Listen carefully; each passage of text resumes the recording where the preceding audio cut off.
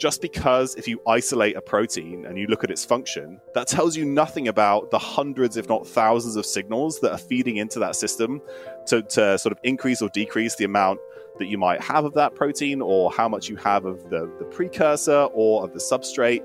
All these things feed in. And so, knowing a single genotype probably tells you, like I said, very little, if not nothing, about how that system is working. Welcome to the Metagenics Clinical Podcast, where natural healthcare practitioners can hear innovative, cutting-edge information from leading experts from around the world. Hi everybody, welcome to Metagenics Clinical Podcast. I'm your host, Nathan Rose, and with me today from Seattle is a Professor of Pediatrics, Tommy Wood. Welcome, Tommy. Thanks for having me, Nathan. Tommy, I saw your talk on the Ancestral Health Symposium on YouTube recently, and you published a paper on gene testing, and it was a fascinating talk and paper. So we're here today to talk about gene testing, or looking at single nucleotide polymorphisms and what they mean in clinical practice. So before we dive into that, perhaps just give us a bit of a background of who you are and how a professor of pediatrics is interested in SNP testing in functional medicine. Sure. So, like you say, I'm a professor of pediatrics. I mainly research neonatal brain injury, so ways to teach babies who have some kind of brain injury, either around birth or because they were born prematurely. That's what I did as my PhD. Before that, I trained as a medical doctor in the UK, worked in central London in a hospital there for a couple of years. Before that, I did an undergraduate degree in biochemistry.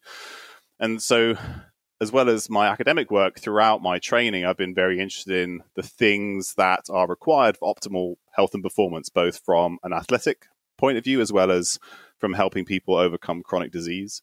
And for most of my PhD and then my postdoc period before I became a professor, I was working part-time in a company called Nourish, Balance, Thrive, which worked with elite athletes of various populations and then also some chronic disease populations. And I've written various papers on things like root cause analysis and lifestyle and biochemical approaches to, say, multiple sclerosis. That's kind of one of the areas that I started in.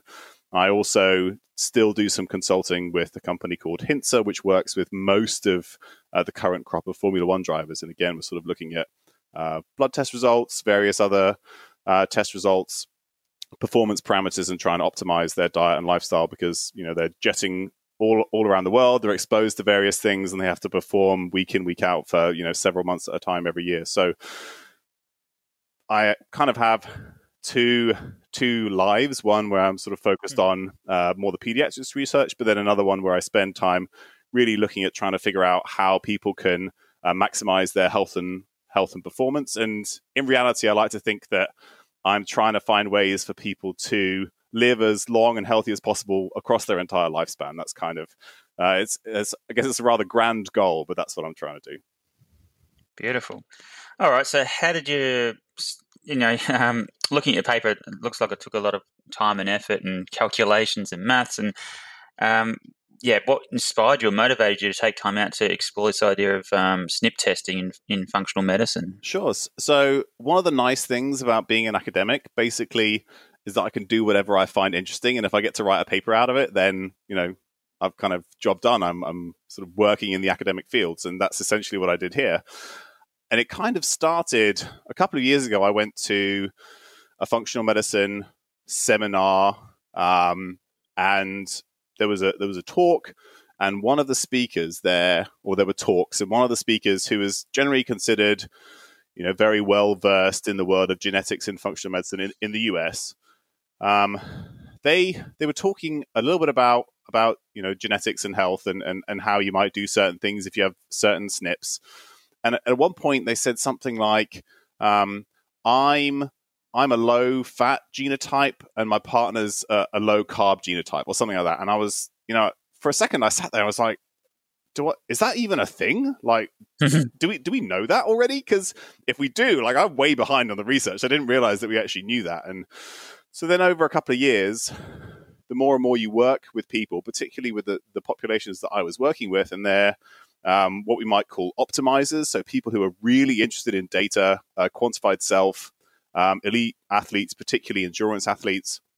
they want to look at their genes and figure out the best things, how you might personalize approaches to those. And so that sort of made me think about it a bit more. And then I eventually put together this talk, which I showed at the Ancestral Health Symposium. And to kind of understand how these things work, I thought, let's go back to basics in terms of, what statistics really mean. And as soon as you state statistics, people's eyes glaze over and they're already, ready to fall asleep. But in reality, you can kind of deconstruct what look like very complex papers. And, most of the papers that I was looking at were in Nature Genetics. These are huge studies of hundreds of thousands of people with research, researchers at the top of the genetics field all over the world. And what they're reporting is these average effects of a certain SNP in a certain group of people. And I think in the papers themselves, they're very, honest overall about what the actual effect is. But then when people are trying to translate that to, say, creating a tool for nutrigenomics, so you put in your SNPs and they tell you, oh, you should eat this or do this based on your genes. They just basically read the abstract of the paper, and all they're doing is working with the average effect. However, so if you have this SNP, you have X% increased risk of obesity or type 2 diabetes, or, X% loss of MTHFR function. That's a favorite one. And in reality, if you can take the data that they present and you can sort of back calculate what the whole population looked like. And that's essentially what I did. So I created what I called synthetic data sets, but used a random number generator to create a normally distributed population that showed the same characteristics as the one that they were describing in the paper. And the reason I did that is because this data isn't easily accessible for people, to just play around with. But if the data is described the way they describe it in the paper, I can sort of back figure that out. So I created these data sets that simulated what that population they were looking at was like. And what you see is this huge variability from person to person. So for a given SNP, yes, you might have a small % increase in risk of obesity. But if you then look at the overlap of the distributions, like overlap of all the different weights that people can be with the different SNPs, you might see that having one copy of a certain gene actually only increases only creates a difference in possible weight outcomes by 3% of people. So 97% of people with a given SNP, there would actually be no effect whatsoever. And so what's happening is that people look at these average effects, and what they don't talk about is the fact that the environment is by far the dominant effect in terms of your health outcomes. And they're therefore overestimating the likely effect that you'll have in a given person. And I'm always reminded of a quote by Richard Feynman, not the physicist, but the biochemist. He's in SUNY in New York. And he said, he was looking at a paper on weight loss. And what he said was, nobody loses an average amount of weight. Just like nobody or very few people have the average effect of a given gene, right? That's just something that's created statistically to try and give you an idea of what happened overall, but it doesn't tell you about what will happen to you, the person who's looking at their own data. And that's what I tried to do by creating these data sets and deconstructing that process. Wow, that sounds complex. I might just take a step back. We probably jumped into the SNPs straight away. I'm sure most people know, but just quickly, can you describe single nucleotide polymorphisms and what the sort of practitioners may infer from possessing one versus another of these alleles? Yeah, of course. So a single nucleotide polymorphism is just a change in a nucleotide in a gene. So the nucleotides being the DNA code, A's and C's and T's and G's. And if you have a polymorphism, so there's a change in one of those points somewhere in that code, that's what we call a single nucleotide polymorphism. And then because of that, you've changed the codon, which is the three nucleotides that make up, tell you which amino acid to put in that protein, whatever it is you're trying to make. And then that might change the amino acid, and then that changes either the function or the conformation of the protein very slightly, and therefore you have a difference in function. So when people then look at these, and there are millions of potential SNPs, you can then look at them in a large group of people and say, and you can have up to 2 copies of a given polymorphism in a given position. And you can say, here are people with none of those, here are people with 1 of those, here are people with 2. And then let's look at their phenotype, right? So obesity or BMI being one of them. So if here's people with 0, what's their average BMI? Here's people with 1 copy.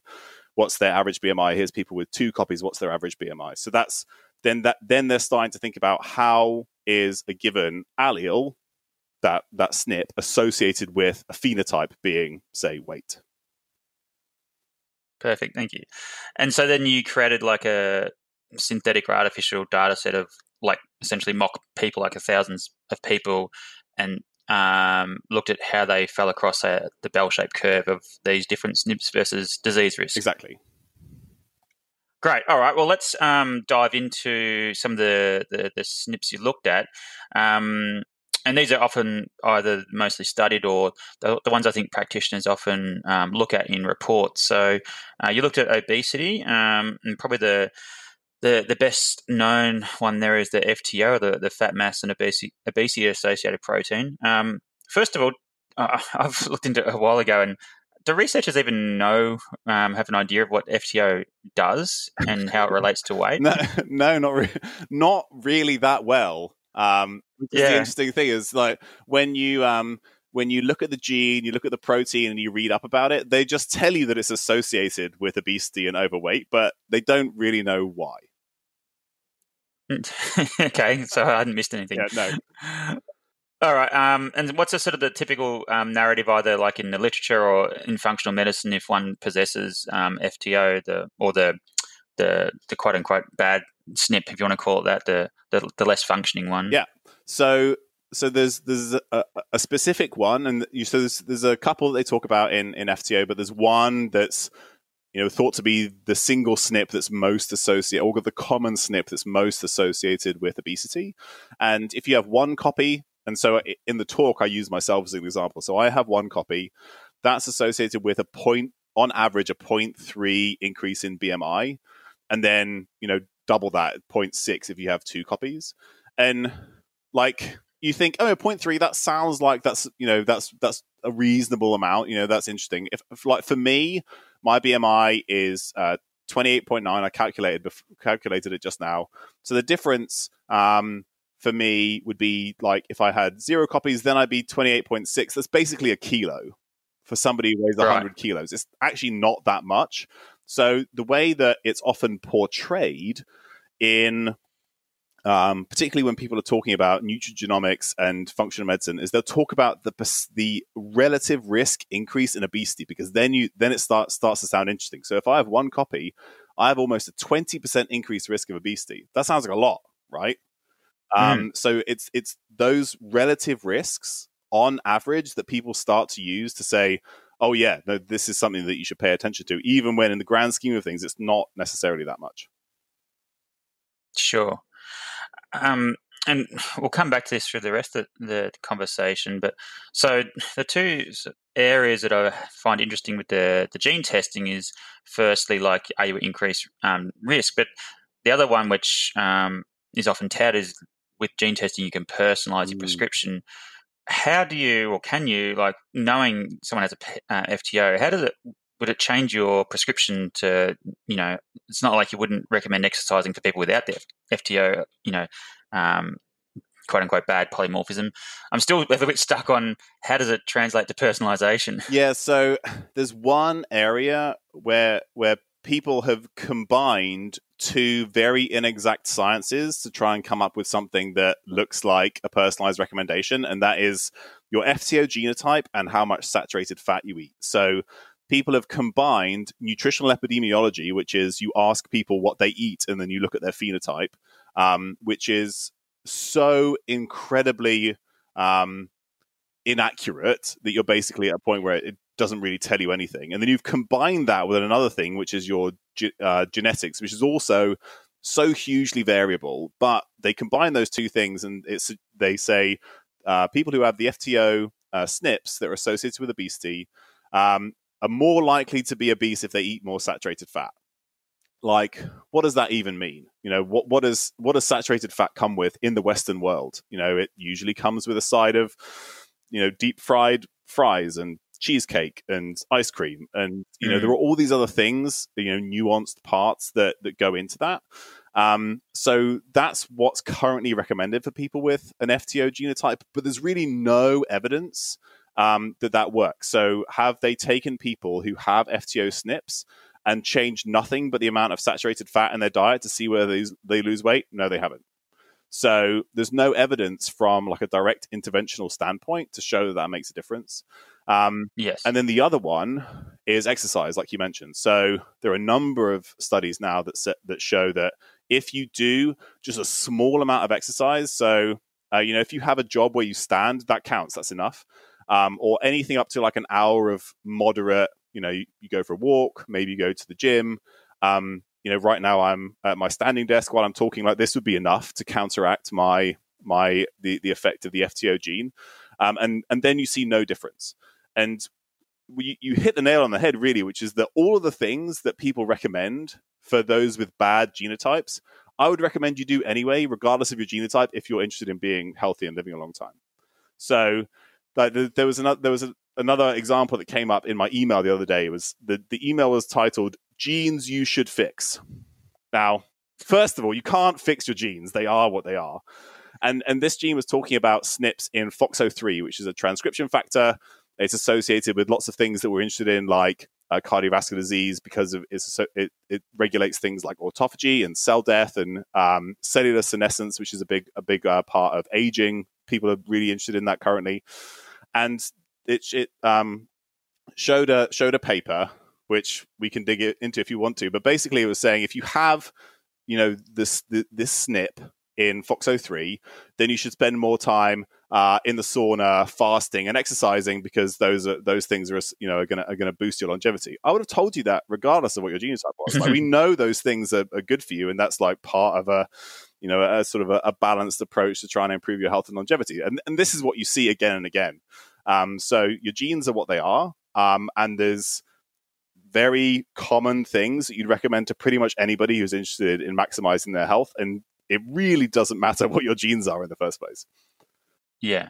All right. We'll come back to that. Let's dive into the results then. So, as you mentioned, one way of looking at the FTO might increase the relative risk, as you said, by 20%. But what did your research reveal when looking at the FTO in your data set? Yeah. So what I could do once I have all these data points is I can basically plot what we call a linear regression. So as you have and then you have, so on the x-axis you'd have the number of copies of the SNP you have, and then on the y-axis you'd have the BMI, and then you just see like how much is the number of alleles associated with your BMI. And what I found was, so in the talk, it was 0.2% of BMI, which is basically nothing.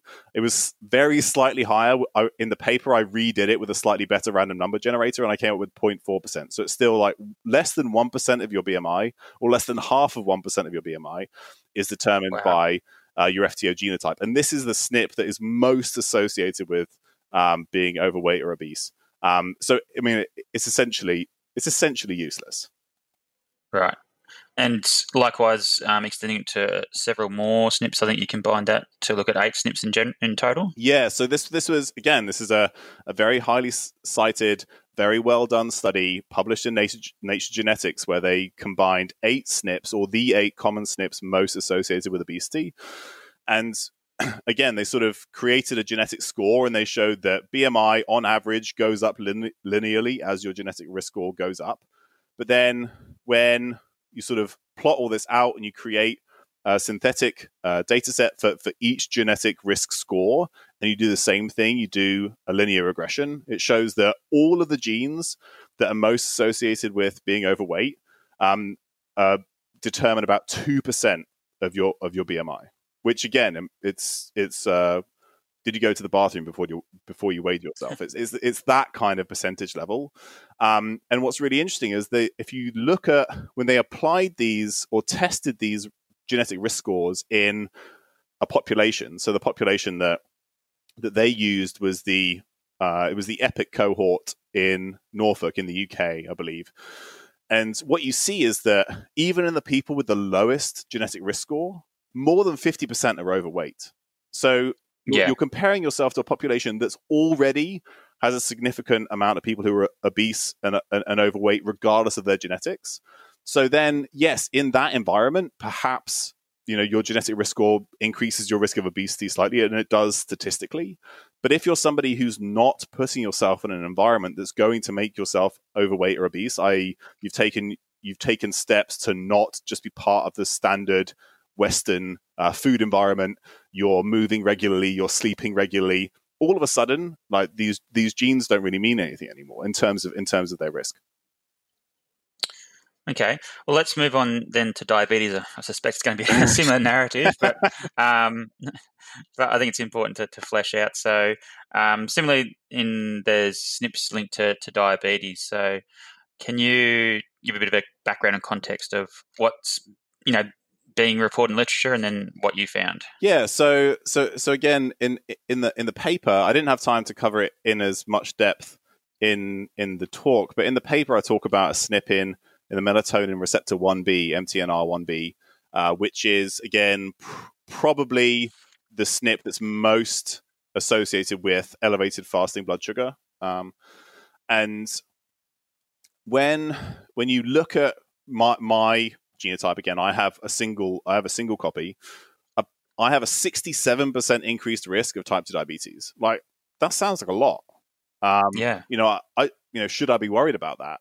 And in reality, again, you end up seeing something. You end up seeing something very similar. So you have your number of copies of the MTNR1B SNP you have contributes about 1% of your fasting blood sugar. And when you then translate that up, so they did in the paper I cited, they did something very similar.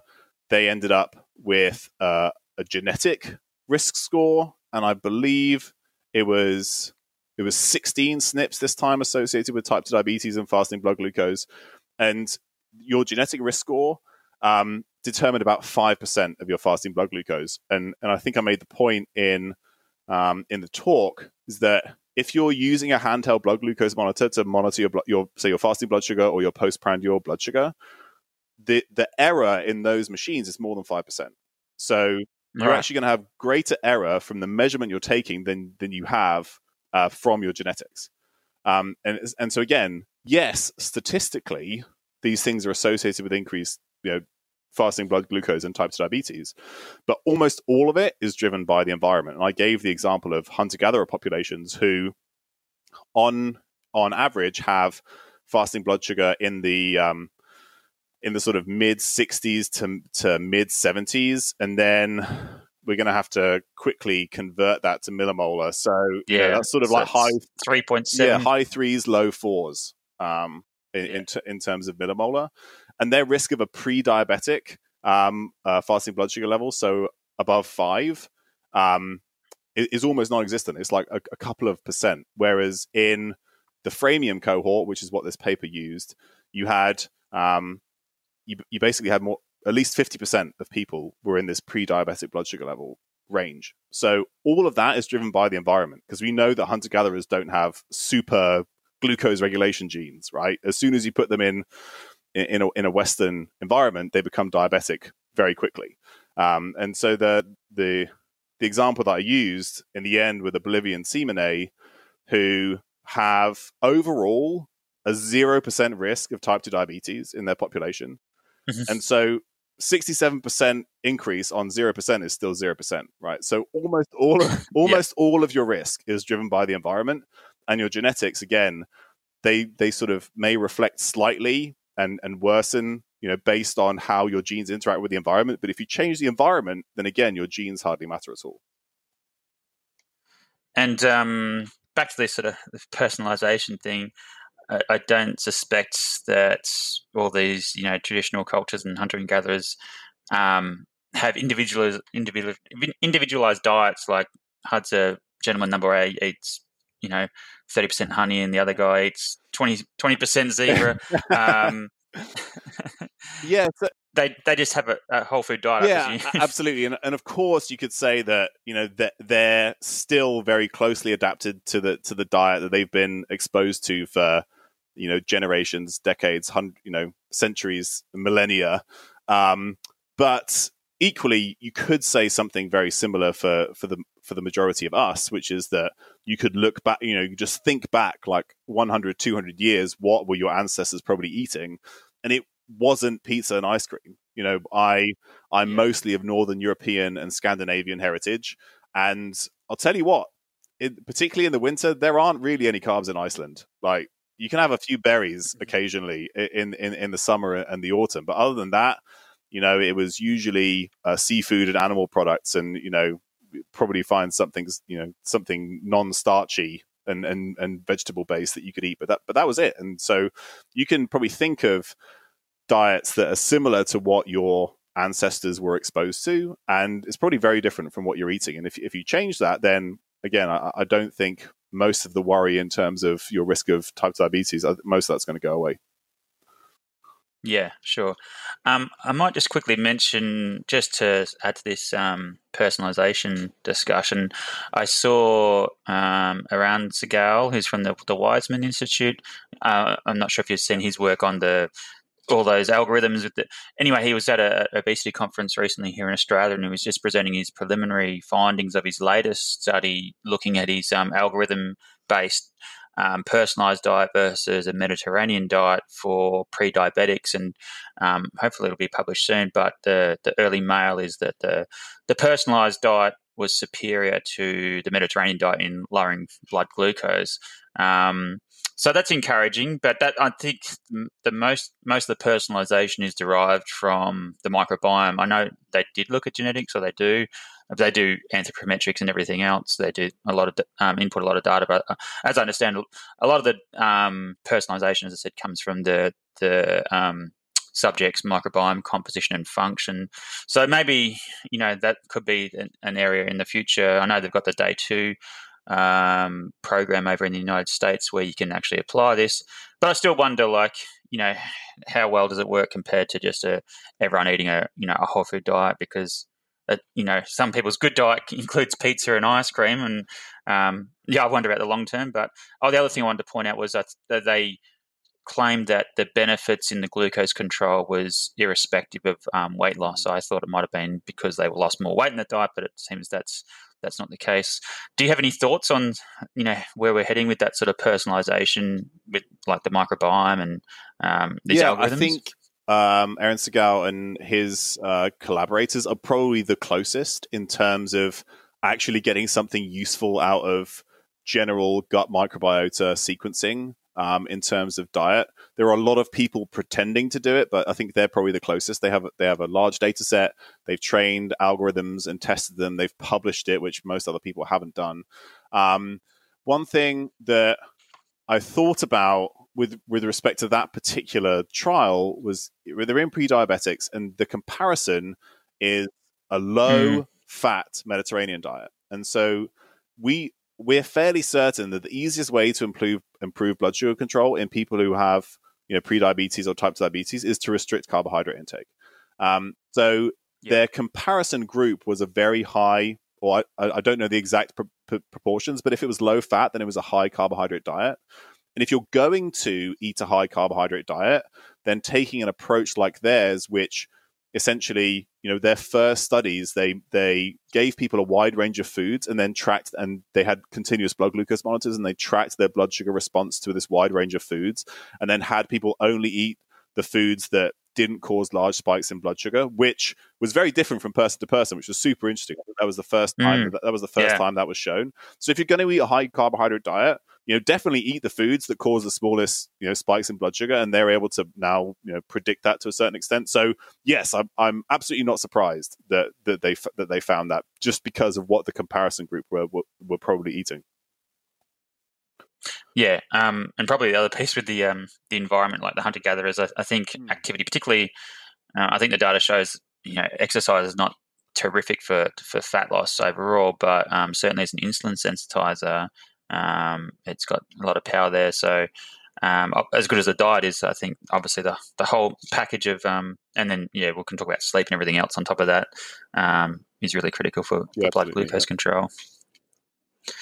All right, we'll save the most contentious for last, the methylation. But briefly, you also looked at COMT, catecholamine methyltransferase, which is the enzyme that breaks down catecholamines like dopamine and estrogens. So that's linked. There's a bit of a narrative around brain function. Would you be able to tell us about that, sure. please? So yes, COMT. There's a certain SNP that causes a change in amino acid, which then supposedly changes the function of this enzyme. And if you have high enzyme function, then you break down dopamine more quickly. That's the narrative. You have less dopamine in your brain, particularly your prefrontal cortex. So that's like me. I have 2 copies. Apparently, I have a very fast COMT. So I'm a warrior. Compared to warriors, if you don't have any copies. And so I'm supposedly have a lower IQ, I have lower executive function because I have less dopamine, hanging around in my brain because I break it down really quickly. And what's interesting is that in certain studies, again, you might see on average that people with my genotype perform slightly worse in certain executive function tests. But it's about like a third of people end up doing worse. So again, on average, you could be somebody who does even better than somebody who doesn't have the bad genotype. And I'm doing big air quotation marks. So again, the data is hugely variable, and the average effect. If you're thinking about things that affect cognitive function, it's all that other stuff that you were just talking about in terms of sleep and stress and all these other things. And when I actually dug into this data, what I found really interesting was that the original paper that talks about the speed of the function of the enzyme in people with certain genotypes, they took post-mortem brain samples. So they took brain tissue from dead people, and then they extracted the enzyme, and then they measured how fast it worked in a test tube. They didn't give the error bars, or they didn't say what the error bars were in the paper. So like for people who haven't read a lot of papers or don't understand what that means, they haven't told you anything about how variable the data is. They've just said, this is the average effect. And so when I tried to back calculate the whole range of different enzyme function from the data they presented, basically I came up with a result that was physically impossible. So they've incorrectly described a set of data that's probably very variable. It has to be variable. These people were dead for varying lengths of time. Brain tissue breaks down really quickly.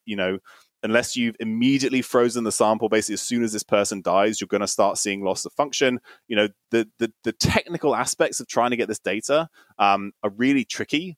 And then because of that, this data was basically so variable that I have no idea how well my COMT gene works based on, and this is the paper that people cite, but they don't even know what the data set was in the first place. So I found that really interesting. Right. And then again, to sort of like talk about, it's important to talk about what a gene actually does. So people think about, you have this enzyme, it breaks down dopamine. Therefore, if the enzyme works faster, you have less dopamine. But in reality, right, you've got to make dopamine, which requires tyrosine as an amino acid. It requires loads of cofactors like B6 and copper and vitamin C. And then, like, for the enzyme to work, you need S-adenosyl methionine, right? So you need your methylation cycle to be working. So again, that requires methyl groups. That requires that whole part to be working. That's largely driven by the environment. The precursors required to make dopamine are driven by the environment. And then, like, you make dopamine and it creates a dopamine signal. And then that dopamine signal feeds back to transcription factors to say, hey, we need more or less of this enzyme. And then you have things like, circadian rhythm and, the light and dark cycle. And that affects, hundreds of genes in the body, including when you're making dopamine. So all of these things feed in. And so just measuring the single function of a single enzyme tells you pretty much nothing about how much dopamine you have hanging around in your brain. So that's I think that's the main takeaway that I'd like people to have about genes, is that just because if you isolate a protein and you look at its function, that tells you nothing about the hundreds, if not thousands, of signals that are feeding into that system to sort of increase or decrease the amount that you might have of that protein, or how much you have of the precursor or of the substrate. All these things feed in. And so, knowing a single genotype probably tells you, like I said, very little, if not nothing, about how that system is working. Beautiful. Well said. Thank you. All right. So let's, as a bit of a segue, we need methylation to interact with COMT. So as I said before we started recording, methylation is a hot topic in Australia, and I think the US as well. And most of it is centered around this MTHFR gene. And again, I suppose in vitro, the quote unquote the bad allele only works at 30 or 50% of the wild type. So tell me what you looked at with MTHFR and what your takeaway is from your research. So similarly, MTHFR, a very big deal or topic in functional medicine circles in the US and in the UK. And what's quite nice about it is that there are two common SNPs, of which you can have one or two copies, and they come in various combinations. And so the wild type, which is present in about 15% of people, that where they have perfect MTHFR function, then you can get sort of decreasing amounts of function as you have different numbers of the two other SNPs. So I have one copy of each SNP in each position. So I have supposedly 52% loss of my MTHFR function. Like, that's a lot. Like, more than 50% of my MTHFR function is lost. And so immediately this brings up this narrative about my MTHFR function, my MTHFR not working. And this is what you hear from all the time, even from people who are really smart and understand this stuff. They say, oh, you should do this if your MTHFR isn't working properly. Well, hang on a second. 85% of people have an MTHFR that doesn't work properly. So is like, how can everybody be broken? That just doesn't, like, just to start with, that doesn't make sense to me. But then if you look at MTHFR function and something like homocysteine, so homocysteine being sort of an overall marker of that system, and obviously it's not a marker of pure MTHFR function, but it can tell you about things like nutrient requirements, choline, methylated B vitamins, how that whole system is working. And when you look at, like, across the whole, sort of gamut of loss of MTHFR function, loss in inverted commas, you get that explains about 1% of your homocysteine. And so, if that's a reasonable, general marker of how the system is working, your MTHFR function, unless you're one specific genotype, which is the 677TT, which has more than a 70% loss of function, and they're a special group. That their data aren't normally distributed. They're very variable. Unless you're one of those guys, basically your MTHFR function doesn't tell you anything about your homocysteine. And what's interesting is that even if you are somebody, the 677TT, where you have a large loss of MTHFR function, almost all of that seems to be driven by nutrient deficiencies. So it's often, you'll see very high homocysteine in these guys when they have, either low B12 or low folate or low riboflavin particularly. Maybe these guys, give them a bit of extra choline. That's an option too. But I was thinking as I was writing this talk, I was like, well, so is there like one group of people where I need to worry about MTHFR?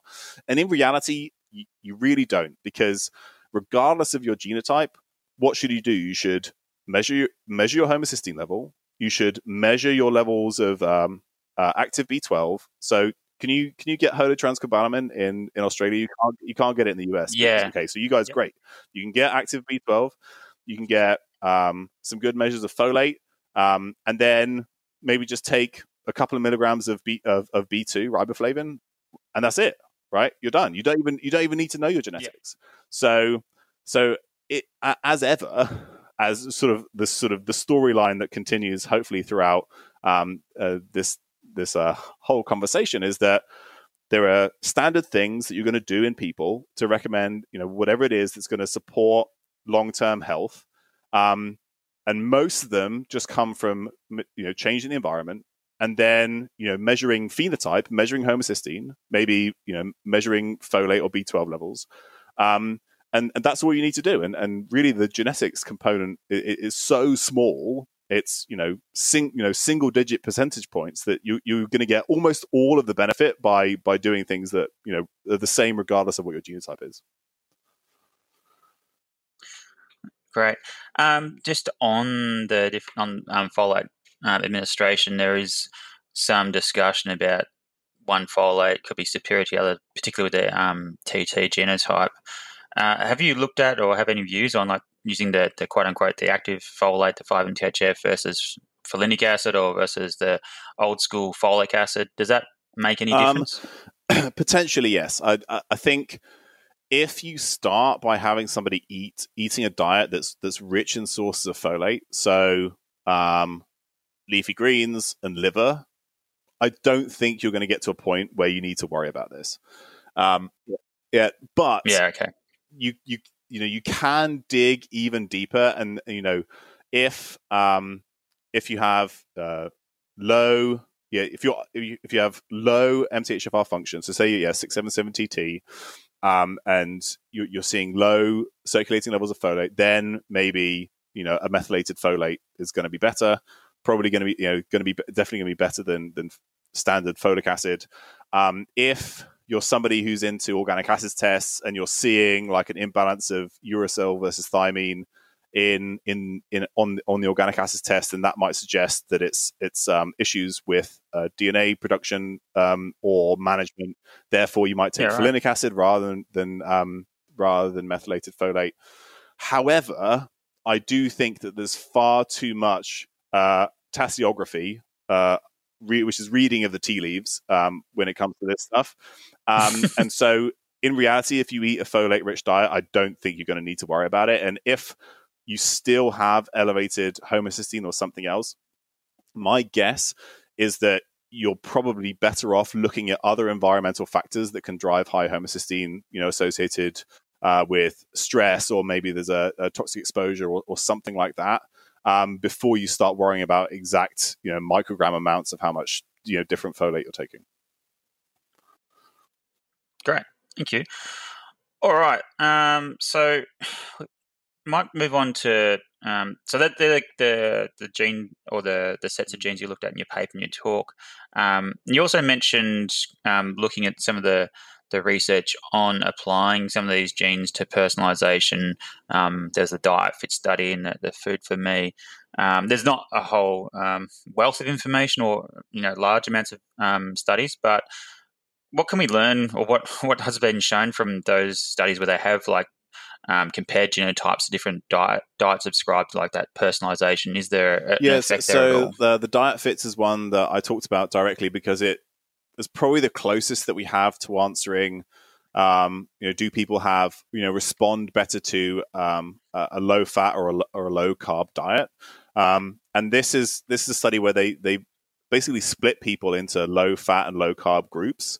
And the most important thing that they did in my mind was they improved diet quality dramatically.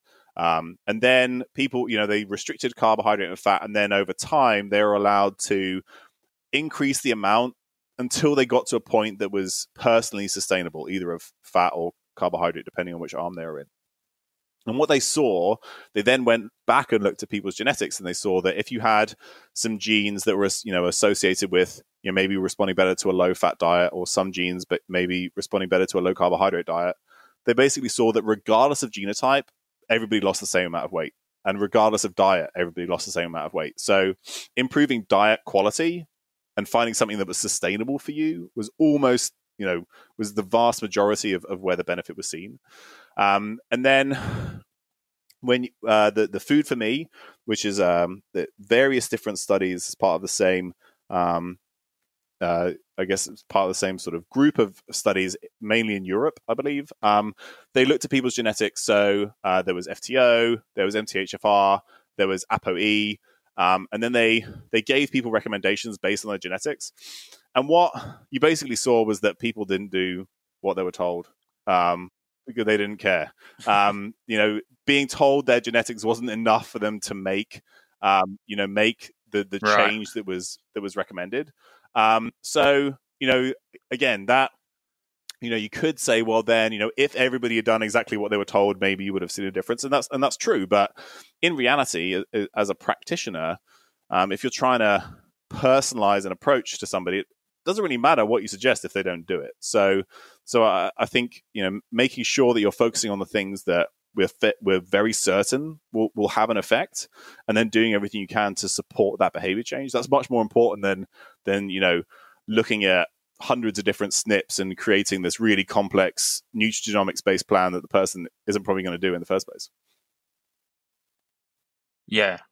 All right. Well, let's. I wouldn't mind looking at then like adherence and compliance. Like, let's say perhaps that the gene testing doesn't, really tell us much about risk nor help personalize, but I think some practitioners do like it because it helps them tell a narrative about you've got this gene, therefore you should be doing, this over that. Or so what's the research show on like, counseling someone's genetics about, there seems like there could be a nocebo effect or a placebo effect on someone knowing their genotype. Does that change behavior or motivation or response? There was a meta-analysis done a couple of years ago looking at this, and they basically found that same thing, which is that counseling people to do a certain thing based on their genetics doesn't increase adherence to doing that thing. And when you start to talk about this stuff, you hear from practitioners, oh, but I use this and it definitely helps. And that's certainly possible, because the kind of people who will seek out a functional medicine practitioner, particularly if they're in that kind of optimizer kind of person, I'll do whatever it takes kind of person, they're highly committed, they're highly motivated, they're slightly narcissistic, and I don't mean that in a bad way. I mean that in terms of the Big Five Ocean personality description kind of way, and they're very likely to do those things. So for that person, I still don't think based on their genetics whether they should be doing a certain thing, but they may well respond well to being shown their genetics and then having it associated with a certain thing that they should change. Similarly, with test results, you can say, here's your test result. It shows that this is high, this is low, you should do this. And they're like, great, I'll go away and do it. And then I want to retest and see whether it worked. That's a very specific type of person, and they may respond well to that. But in general, for most people, that's not going to be the case. Okay. And there was, you mentioned in your YouTube talk about the sort of almost the point in the bone, like the nocebo effect you can induce by discussing or maybe dwelling on these sort of poor genotypes. Yeah, absolutely. Elaborate on that? This is a really interesting study where they looked at genetics for a SNP associated with endurance capacity, and they had people do an endurance test. They ran on a treadmill, and then they tested their genetics, and then they told them that they had either the bad gene or the good gene, but they did it at random, like regardless of what the actual genotype was. And what they showed was that people who were told they had a bad gene, again in inverted commas, they got worse the next time they did the endurance test, regardless of what their actual genotype was. Wow. And if they were told they had the good gene, they stayed about the same. So this, really typifies what we see in terms of how people talk about genetics. So the wild type, we call it, which is the best possible function. That's just that's normal, even if that's actually quite rare. And then everything else is worse or bad or not working. And so we see that with MTHFR or FTO. So this is the one that's associated with obesity, or here your MTHFR isn't working, even if the majority of people have a version of MTHFR which isn't working properly. So the normal is, some risk of obesity, some loss of MTHFR function, but we immediately make it bad, even though that's what most people have.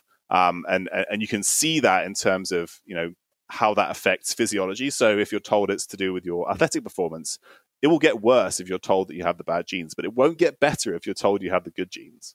And every time people talk about genetics, they either talk about it as, normal or bad. It's never good. So you're automatically primed for a nocebo effect, and you never get that beneficial placebo effect. Okay. All right. So I know we've been a little bit critical of using the test, but obviously practitioners are using it. So any sort of just, closing remarks before we move on to metabolomics, perhaps just briefly, but if practitioners are using, so there is a bit of a cautionary advice about the language they use, or any sort of take-home messages about applying these tests? I think, I can't stand here and say no SNP that you measure is important, right? Because I haven't done this extensive statistical analysis for every possible SNP. So, right, I'm definitely not saying that. In the paper, which isn't published, but I put a preprint up so people can access it. If you're using these regularly, and there are certain papers for certain genes that you think inform what you should tell a patient, you can go through and do these analyses step by step. Actually, once you've figured out how to do it and it's described in the paper, it's actually very quick. And then you can help either reassure yourself or tell yourself, reassure yourself that it's important, or tell yourself, actually, this particular SNP, the variability is so huge, there's probably no point in really worrying about it. So just think about what it is that you're applying, and in the same way, really think about the population in the paper that you think says this SNP is important, and the person in front of you. So one really good example is FTO. So we talked about that, and FTO isn't associated with increased weight in people who are African American, but is in people who are Caucasian. So what's the ethnicity of the person in front of you? Similarly, that FOXO3 gene I talked about earlier, that FOXO3 SNP, the good one that supposedly lets you live longer, more than 90% of African Americans in the US that in this one study they looked at had this good SNP. But African Americans die on average at a younger age in the US compared to Caucasians. Yet yet more of them have this SNP. So what is the population that's been studied? How is that relevant to the person in front of you? How is that relevant to the environment that they're in? You have to take all of these things into account. And then, if that still, you have a paper, it perfectly describes the person in front of you, and you have some idea of how to intervene, I have no problem, right? There's no problem with doing it. That's great. You're evidence-based, you're right at the cutting edge. That's great. So it's just, using a bit more of a thought process before you start implementing these things. And it's worth bearing in mind that I do occasionally use genetics with some of my coaching clients, but these are, again, that kind of person who's, willing to, leave no stone unturned. And by the time we've done everything else, and there's still some, say, blood tests that the person's concerned about, or something else the person's concerned about, and then you can start using the SNPs for hypothesis generation. And then you can say, oh yeah, well, this makes us think of this thing that we haven't tried yet. The problem is that if they implement that thing, whether it does or doesn't work, we have no idea whether it was the SNP that did that, right? So it becomes part, and I'm always very honest. With clients, I'll say, I honestly don't know at this point, but here's a hypothesis. Let's try it out and see what happens. So I kind of use it at that stage, towards the very end, once everything else has been done, and you still want to try and tweak things, and then just be honest about how likely it is that the gene is having the effect you think it is. I mean, you just don't know, but it can maybe give you an idea of something else to try when nothing else has worked. And when I hear people talk about their use of SNPs, they say, I use it as a place to start. I think that's absolutely wrong. I think we know the place to start. We know all the things in diet and lifestyle that are going to be important for everybody, and then you can use it at the end, but I would not use it as a place to start.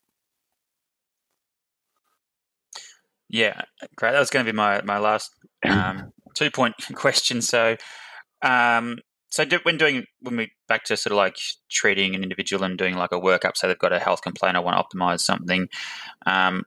Do you feel there's areas maybe practitioners are overlooking and then they're leaping to the gene testing? Any sort of like the phenotype or the metabolome?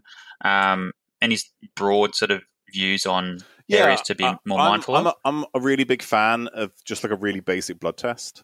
And I think the reason why they're not used as much, there's partly that, the newest and the fanciest tests always get, they're sold to us, and we want to be at the cutting edge, and we don't want to get left behind, so we go and do those things.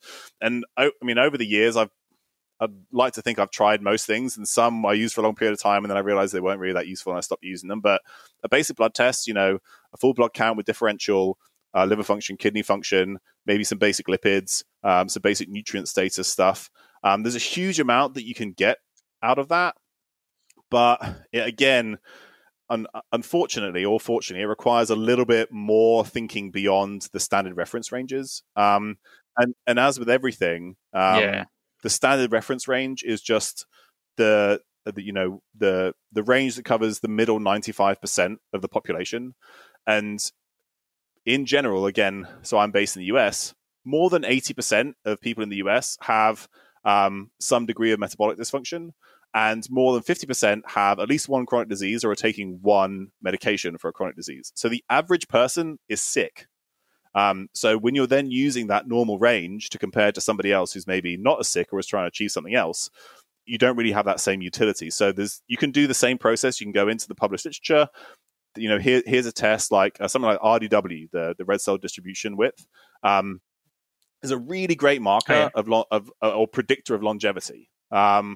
And you probably want it under 13%, but that's right in the middle of the normal range. But as it starts to increase, like every 0.5% it goes up from there, you see mortality just like take off. So then, unfortunately, it doesn't give you the straight answer, because it could be increased because of a nutrient deficiency, it could be because of inflammation, But those things, there's a lot you can read into them, and sort of just thinking about how those common markers are associated with long-term health, particularly putting it in the context of the person in front of you. So liver function tests in somebody of South Asian descent, as ALT and AST start to go up, that's really not associated with good outcomes. But in Caucasians, actually, there's much less of an association between liver function tests and long-term health risks. So, putting all that stuff into context can give you a huge amount of information for the person in front of you.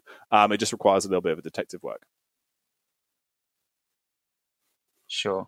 And finally, so when it comes to interventions and prescriptions, perhaps before we get too stuck in the weeds and the minutiae about macronutrient composition, etc., are there areas you feel maybe people are overlooking again outside of this personalization, these sort of overarching things, whether it's sleep or circadian rhythm or movement? I think that definitely comes into play, and for the person in front of you, the individual patient is probably going to be very different.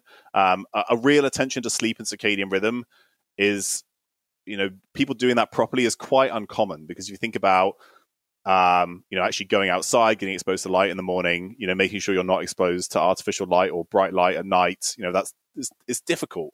But when you do it properly, and then maybe you time your meals with that, it can have huge benefits. But just getting people to work that into their lifestyle, becomes tricky. So I think what tends to happen is you go into the weeds of a genetic test or a fancy urine test or hormone test or whatever, and I think practitioners do that, and I've done that myself. This definitely isn't a blame game, right? All these mistakes I've made myself, so I've been there. Yeah, and it's because the person in front of you isn't doing the thing that you think that you're fairly confident they should be doing. So you're then trying to find other ways to get them to do that. And so I think better support in terms of behavior change is going to be a much bigger or much lower hanging fruit than the next test or the next that sort of next fancy thing, getting people to do the basics. And in reality, if they tell you they're doing the basics, but you still see all these things that aren't quite fitting together, they're probably not doing it. So then, and there's loads of great, you can recommend loads of great books to people. Atomic Habits by James Clear, depending on what could be Mindset by Carol Dweck if people aren't approaching things with the right mindset. There's loads of great resources out there that people can use, but focusing on behavior change is probably going to be the biggest winner rather than focusing on somebody's genetics. Yeah, agree. And I speak as well also from personal experience trying to get into the minutiae, not overlooking the obvious. Or we're probably less aware of things like circadian rhythm 5 or 10 years ago. Tommy, it's been great to speak to you. I really appreciate it. I think that combination of playing in this space of people trying to optimize their health or functional medicine, in addition to having the knowledge and the skill set to be able to crunch the numbers of the research, it's been really refreshing to hear. So, I really appreciate your time. Before you sign off, where can we learn more about you? Any sort of social media links or websites? I'm at Dr. Tommy Wood on Instagram. On Twitter, I don't tweet much, but sometimes I'll jump on there and interact. It's at Dr. Ragnar, that's Ragnar, which is my middle name. And my website is the same, drragnar.com. Instagram is probably where I most frequently post stuff, but when I do podcasts, particularly, that'll go up on my website. And if you're interested in like my publications and my CV and stuff, there's sort of like a formal academic-y part of my website too, so you can go and find that there. Perfect. Well, it was great chatting, and hopefully maybe we can catch up again one day and speak on other areas around functional medicine. I really appreciate it. Thank you so much. Thank you for listening to the Metagenics Clinical Podcast. Find us on iTunes and leave a review. Join our practitioner-only Metagenics Facebook group to be informed of new podcast releases, keep up to date with key industry updates, and more. Visit metagenics.com.au to find useful links and resources relating to this podcast, and sign up for our e-newsletter.